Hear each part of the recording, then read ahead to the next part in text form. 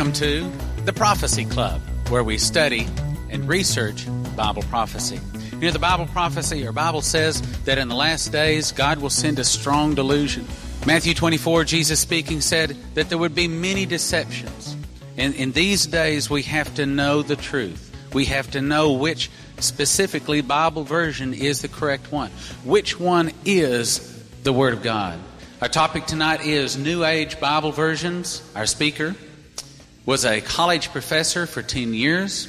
She spent 6 years, about 8 hours a day, researching the Scriptures and collating the major Bible versions so that she could bring to you the most accurate version. Will you help me welcome Gale Riplinger?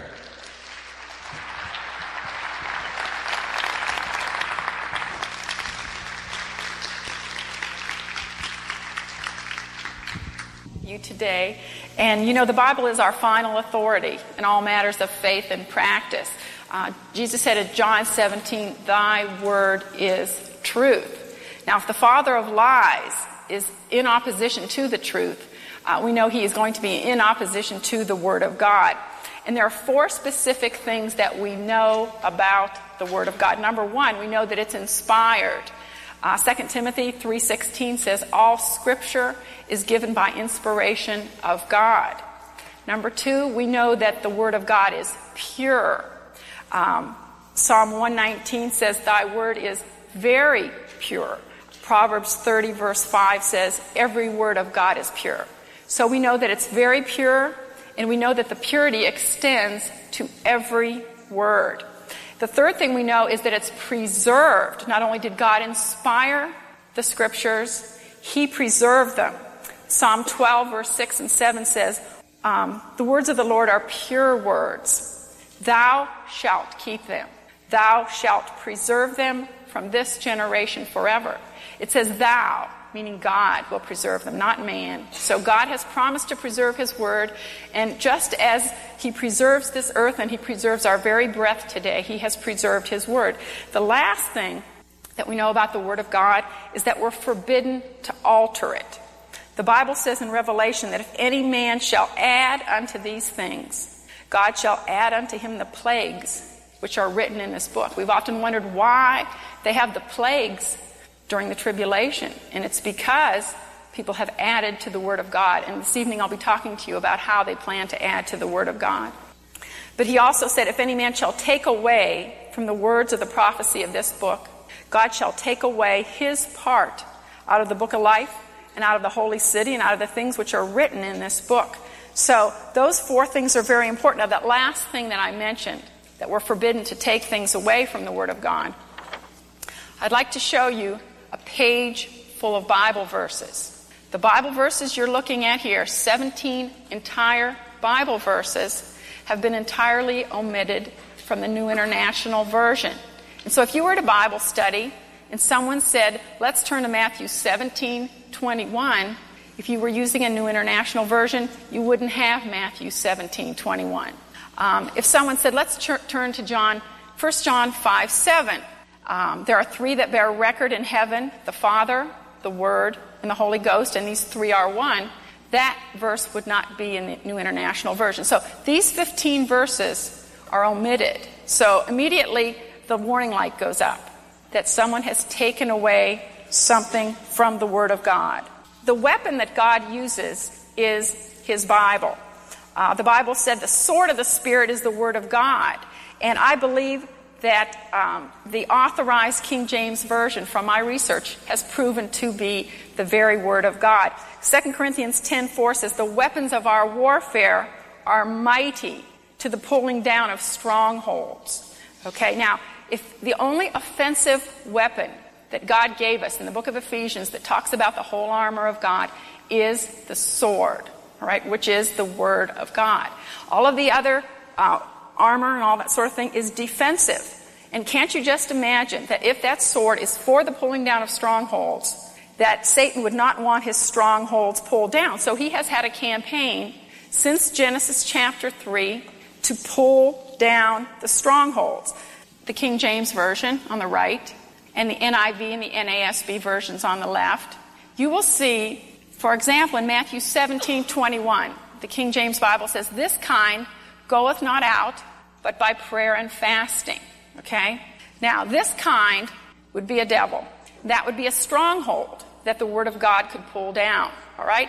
Now, as we look in the NIV and the NASB and in most modern translations, that verse has been entirely omitted. Okay? Can you see where the scripture that said, Satan cometh immediately and taketh away the word, is being fulfilled right before your very eyes? In other words, if prayer and fasting facilitate taking down the devil's strongholds, the devil doesn't want us to know about that power, so he's not going to let us know that. It won't be in that Bible version. You will see 2 Corinthians 6:5, fastings is omitted. 2 Corinthians 11:27, fasting is omitted again. Mark 9:29, this kind cometh forth by nothing but by prayer and fasting, omitted again. The fasting part. 1 Corinthians 7, the fasting is omitted again. If the sword is the word, and that is our weapon, you will see that the word is also omitted from the new versions. Luke chapter 4, verse 4. The King James Bible says that man shall not live by bread alone, but by every word of God. There's our sword. The new versions say man shall not live by bread alone. They have omitted the sword. So I imagine the devil is very, very happy that he has done this. Now, if we look back, Genesis chapter 3, we will see that Satan's first attack was on the Word of God. The very first question introduced to the Bible was by Satan, the serpent, and that question was, yea, hath God said. So his first point of attack is the Word of God. Hath God said, but by prayer and fasting. Okay, his point of attack being the Word of God, his method was subtlety. The Bible says the serpent was more subtle than any beast of the field. So we know that his major attack is going to be, number one, on the Word of God, and number two, it's going to be a subtle attack. Okay, and we can see this happening in these new Bible versions today. I want to show you a discovery that's been made that's very, very recent, and I think it's rather exciting. There's a journal called the Journal of the Royal Statistical Society. And there's another journal called Statistical Science. These are journals of mathematical statisticians. And were either you or I to look at one of these journals, we would probably tend to read them upside down because they're full of very complex mathematical formulas that the average person wouldn't understand. But in order to have an article published in one of these journals, it must be juried. And this particular article that I'm going to be telling you about was called Equidistant Letter Sequence in the book of Genesis. And several Hebrew scholars took the book of Genesis. There's the magazine that it's in if you need to write down the name of the dates. But they took the book of Genesis, and using a computer, they discovered equidistant letter sequences. They found embedded in the text of the Hebrew Bible the names of people, number one. Now, not people that like Moses and that sort of thing, but people who lived in the 1900s. It included not only their names, but the day they were born, the day they died, and the cities they were born and died in. Now, these were in the Hebrew text, not, written straight out, but they were equidistant letter sequences. In other words, like every third letter would spell their name, or every fourth letter, or something like this. It could be across, down, diagonally, and only a computer could pull all of this information out. The men that they found, the names of the people that they found, were people that lived in the 5th century, 6th century, 10th century, 19th century.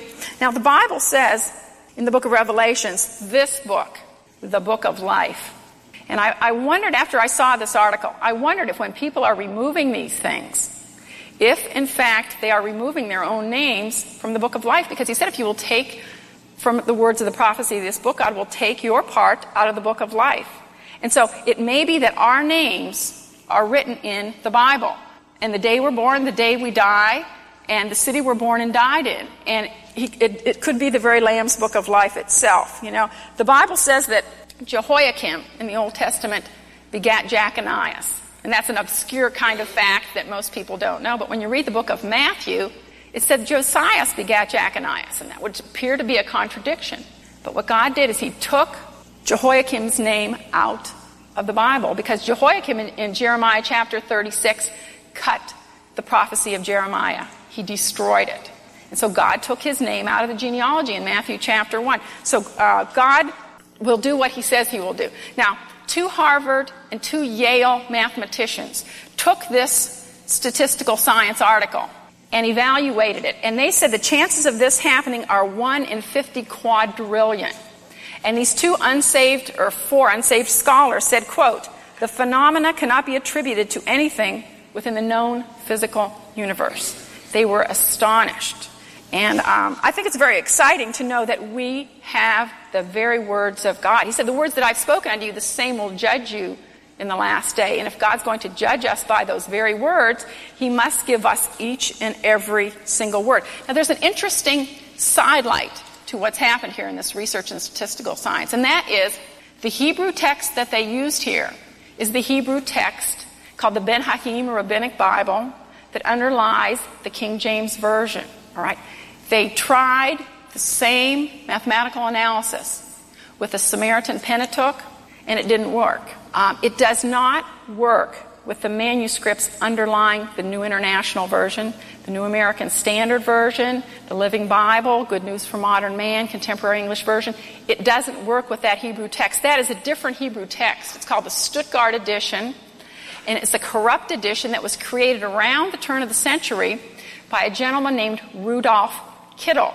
Now, Rudolf Kittel, when you look his name up in the Jewish Encyclopedia, you will find that he is, number 1, anti-Semitic, and number 2, has contributions in his writings from the Hellenistic mystery religions.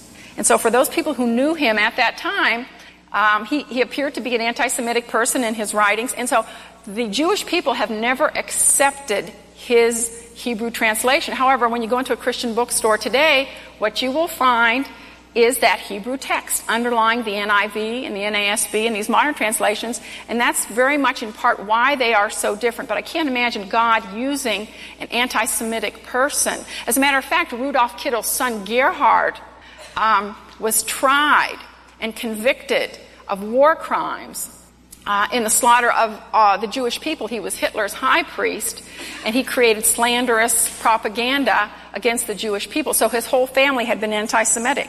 And fortunately, the King James Bible does not use that Hebrew text. Okay, now part of the reason I wrote the book New Age Bible Versions, this is the book I wrote, and I spent 6 years collating the modern translations of the Bible.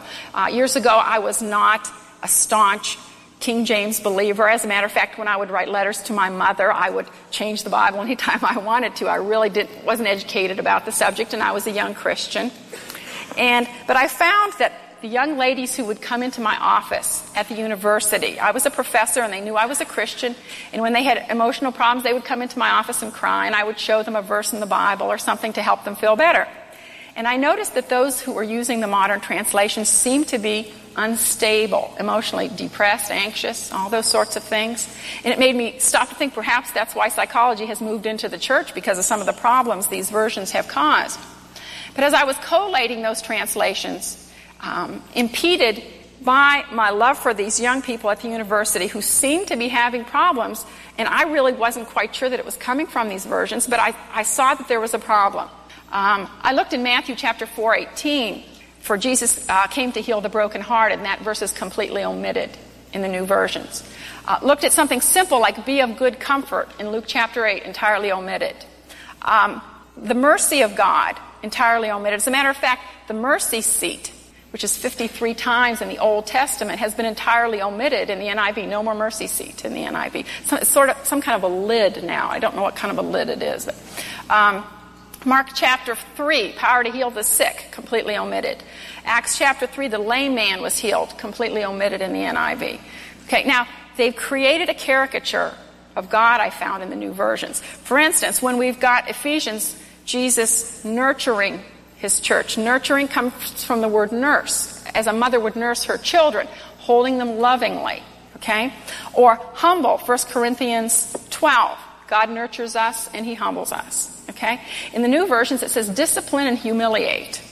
Now, can you imagine wanting to go to a God who was going to discipline and humiliate you? I can't imagine either. And now I see why those young ladies that I suggested go home and read their Bible would come back and they would be more depressed than they were when they left. Now, we're going to be looking at some of the omissions in new versions, and what you will find as we go through these omissions is that The omissions in the new versions serve to make the Bible accommodate other religions. Now, if you were a marketer, you would know that that would increase your market share. If you can include other religions, then you can sell more Bibles. If you can include every denomination, not just born-again Christians, but the liberal, seminaries and the liberal churches, if you can include everyone, obviously you can sell more Bibles. This is what's happened. Now, the main tenet of the New World religion is tolerance for the religious beliefs of others, all right? So you could say the New World religion is inclusive. It includes everyone. As a matter of fact, it will even include Christians if you want to join, all right? Now, Christianity is exclusive. Jesus said, "No man cometh unto the Father but by me," all right? What you will see in these new versions is that they allow a broader kind of a definition. Now, looking up at these samples I've shown you here, a simple verse to teach a child is 1 John 4:14. "The Father sent the Son to be the Savior of the world." Okay, all one-syllable words. But we have one Father, the Father, one Son, one Savior, and one world. Okay? Now, when we look in the new versions, NIV and NASB, you will see that they have a God, one of many, who sends a Son or avatar with a message to each age. And so with the new versions, you will see a gospel, a message, a God, a Son, a Savior, and an age, rather than the God, the Son, the Savior, and the world. One way or many ways. One question you might ask your friends or ask yourself is, do I have a Holy Bible? Now, this is a cover of a New International Version. After collating it, I really didn't feel that I wanted to keep the rest of it, but I did keep the cover. But it says Holy Bible on the cover. So let's do a little investigation and see if it, in fact, is a Holy Bible and if this is truth in advertising. Now remember, there was just one ark, okay? There's just one Savior, one God, and there's also just one Bible, as you'll come to see. Now notice the King James says holy men. Now that comes from Peter, where it says holy men of God spake as they were moved by the Holy Ghost. In other words, the scriptures came from holy men. When we look at the NIV, it just says men. At least they're honest, and they admit that they weren't holy men that wrote it. When we look at Matthew 25, we have the holy angels. Now, we know in 2 Peter there are angels that sinned. We know there are angels that left their first estate. Revelation talks about the devil and his angels. So all angels are not holy angels. And so we must distinguish the holy angels from the unholy angels. But I'm afraid the new versions don't do that. 1 Thessalonians 5 talks about the holy brethren. Okay, now, unfortunately, in Timothy it says in the last days men shall be unholy. Well, no wonder they're unholy, because it doesn't say holy in front of brethren in their Bible, I'm afraid. Revelation 22:6, we have the holy prophets. 2 Peter chapter 1 says there were false prophets among the people. So we must distinguish between holy prophets and false prophets. Now finally, we know God is holy. Okay, we read that in 1 Corinthians chapter 3. And we know the Bible is referred to in Romans and 2 Timothy as the Holy Scriptures. And so if God is holy, we can see his name there, Holy Ghost, several times. When we look at the new versions, it's simply Spirit. Okay, holy has been not completely removed from the new versions, but very often it's being removed from the new versions. That last thing that we looked at, the Holy Spirit or the Holy Ghost, just recently in the 50s and 60s, the oldest papyri in the world, attesting to the reading in John chapter 7, verse 38 through 45, that talks about the Holy Ghost, was discovered. It's called P66. Okay, they're carbon dating this, or dating this, I should say, rather, about 180 AD. So this is the very oldest copy of this portion of John that exists on earth. All right? Now, this was recently discovered. So those gentlemen who went to seminary, or whose professors went to seminary before this collation came out, would not be aware of this information. I'm afraid that many of the seminary professors and their students are simply behind the times with the collation of the papyri. But I want you to notice something here. The word spirit is the underlined word here. Not underlined, excuse me, there's a line above it. Okay, they always put a line above the names of deity in these old manuscripts. But above the word holy, you will see some little dashes. Those dashes are called obelisks. The obelisk was what is called a critical mark from the Alexandrian school. Now, this papyrus was found near Alexandria, Egypt. And those little dashes meant omit this. In other words, on the face, the original face of the oldest manuscript in the world attesting to this verse, it said Holy Spirit. And whoever was writing over this, or whoever was editing this, wanted to omit the word holy. So we can see that the King James Version, Holy Spirit or Holy Ghost, is the original reading. And they wanted to omit the word holy, looking at those dashes above there. Okay. I would be surprised if the average seminary professor knows about that information. Okay. We're going to be looking at some tests for Antichrist. We're going to sort of put the Bible under a microscope just a little bit, and it's going to tell us what the true Bible is and what the false Bible is. It will give us the criteria. And the first test for Antichrist, or who's telling the truth or who's lying, is given in 1 John chapter 2. It says, "Who is a liar? But he that denieth that Jesus is the Christ." He is Antichrist. Okay? So those who do not say Jesus is Christ are Antichrist. We will look at John chapter 4. The King James says, "Is not this the Christ?" If I said to you, "Isn't that your wife?" I'm expecting a positive response. Okay? The NIV says, "This is not the Christ, is it?" Now, if I said to you, "That's not your wife, is it?" You're expecting a negative response. Okay? Then you will see that the word Christ is omitted from Jesus' name. "Thou art that Christ," omitted in the Living Bible. When we see the name Jesus, they're taking Christ away from his name. Now, if you look in the Mexican phone book or the Texas phone book, you'll find lots of gentlemen named Jesus. And at the name of Jesus, every knee shall bow. That's a very special name. But putting Christ on the end indicated that he was the anointed Messiah. All right? And if you just said his name was Jesus, you weren't saying as much as when you said he was the Christ. The King James says, "I can do all things through Christ, which strengtheneth me." The New Version says, "I can do all things through him." Who is the him? Okay, it's a generic Bible. The Buddhists could fill that in for themselves. And so we've just sold 10,000 more Bibles if we can sell them to the Buddhists. Romans 1 chapter 16, the gospel of Christ. We are warned about another gospel. If anybody come and preach another gospel. How do we distinguish our gospel from another gospel? We distinguish it because ours is the gospel of Christ. Okay, theirs is just another gospel. You will find that in the NIV and the NASB. Now, I have these two letters, et al, after most of these charts up here. Et al is simply Latin, and it means and others. Okay, this is not inclusive. It doesn't mean that every Bible version in the world omits these. But you will find as a general rule that this is what all Bible versions say other than the King James Bible, for the most part. Even when they do say Lord Jesus, many shall come and say, "I called you Lord," okay? But they've taken off Christ from his name. So I'm afraid they've lost on first base. Test 1. Test 2 for Antichrist is, he is Antichrist that denieth the Father and the Son. All right? Now, the Muslims will say, I recall a Muslim gentleman coming up to me at Kent State University, and I'd given him a Bible. I used to distribute Bibles there, and I gave him a Bible, and he threw it back at me, and he said, "Don't tell me that Jesus Christ is the Son of God. God can't have a son." And our Bible says that he did. But he's Antichrist that denieth the Father and the Son. And so when you look in the new versions, where it says, "Dost thou believe on the Son of God?" John chapter 9, the new versions simply say, "Do you believe on the Son of Man?" Okay? So he's not the Son of God anymore. Very important verse, Acts 8:37.